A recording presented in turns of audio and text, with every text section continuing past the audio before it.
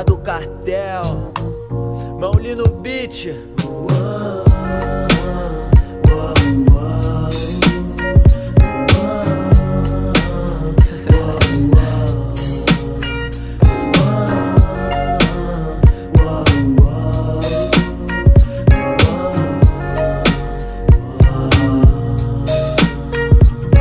Eis o Ret aceso, irmão, na luz da perdição me encontro e pago o preço. Vou além, fumo subi desse, esclareço. Alguém confundo alguns, desobedeço. Já disse, vou repetir pra você. Quanto menos me ouvir, mais e melhor eu vou dizer. Tô vivo no mic mais uma vez, cada linha um tiro. Tenho 10 pentes de 16, acende um fino entre hi-hats e pratos. Corre daqui com seu papinho reto e chato. Tô no bar e o caralho, fumando droga. É o rap carioca chegando, tocando zaralho. Quem reclamar vai perder. Se o mundo não te entendeu, cê não se fez entender. Atrás da glória, trampando o dia inteiro na prática. A vitória é de quem pega primeiro. Sou tiro que arranca mais, caralho. O partido sou eu, tipo Hezbollah. Tô no TTK, manda vir me pegar. Seu respeito já não basta, só seu medo bastará. Vivaz, não pode errar.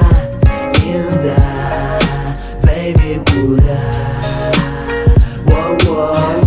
Vivaz, não pode errar. Sou mais um neurótico de guerra.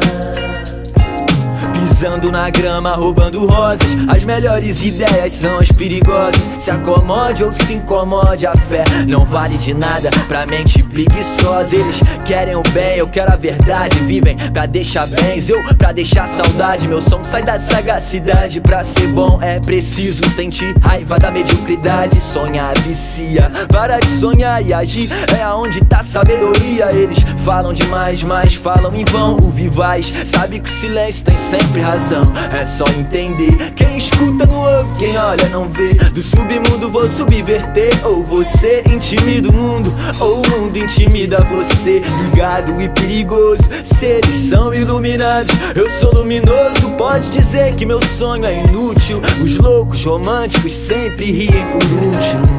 Vivaz, não pode errar.